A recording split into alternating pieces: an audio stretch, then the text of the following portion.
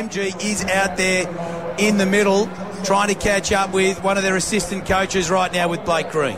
Yeah, Greenie, mate, what a performance that was from the boys.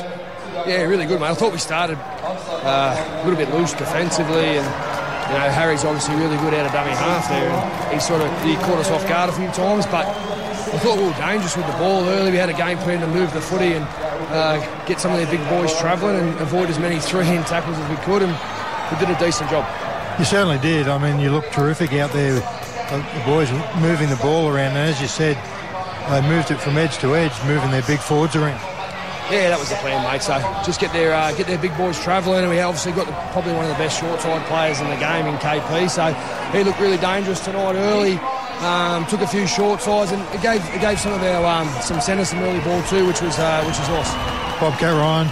Greenie, you just spoke about Kalen, but the back five, mate, especially defensively in that second half. You know, we often talk about the attacking brilliance of your team, but what about the defensive efforts from your edges tonight? Yeah, they did it at both ends, didn't they, Bobcat? Greg Marzou, Dane Gagai and Brady and Dom Young do a lot of the heavy lifting, carrying the ball out of yardage, and then, as you said, just there's some of their double D on the edge.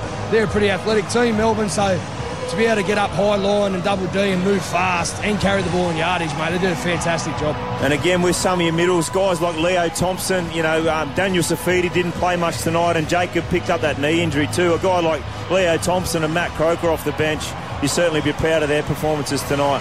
Mate, super proud. Leo came to us last year. He played 7 games of rugby league in his life. He's a super talent, mate. Look, I wouldn't be surprised if he plays for the Kiwis at the end of the year, or at some stage in the near future. And as you said, Matt Croker came up with a nice try for us, and a really good tackle coming out of yardage against Melbourne there, which was changed a bit of momentum for us. Greenie, Jim Callanan, congratulations, mate. What about this feeling? Look at the boys walking around. The crowd have stayed en masse, and it's because of the performance they've seen. Easily the best of the season, yeah? Yeah, for sure, mate.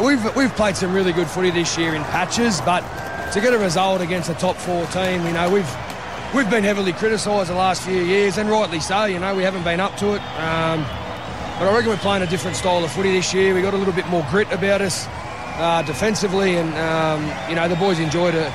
They deserve to enjoy the night, mate. They've had plenty of tough times here. And just real quick, Adam O'Brien means a lot for him too, I reckon. I reckon he'll be pretty happy, mate.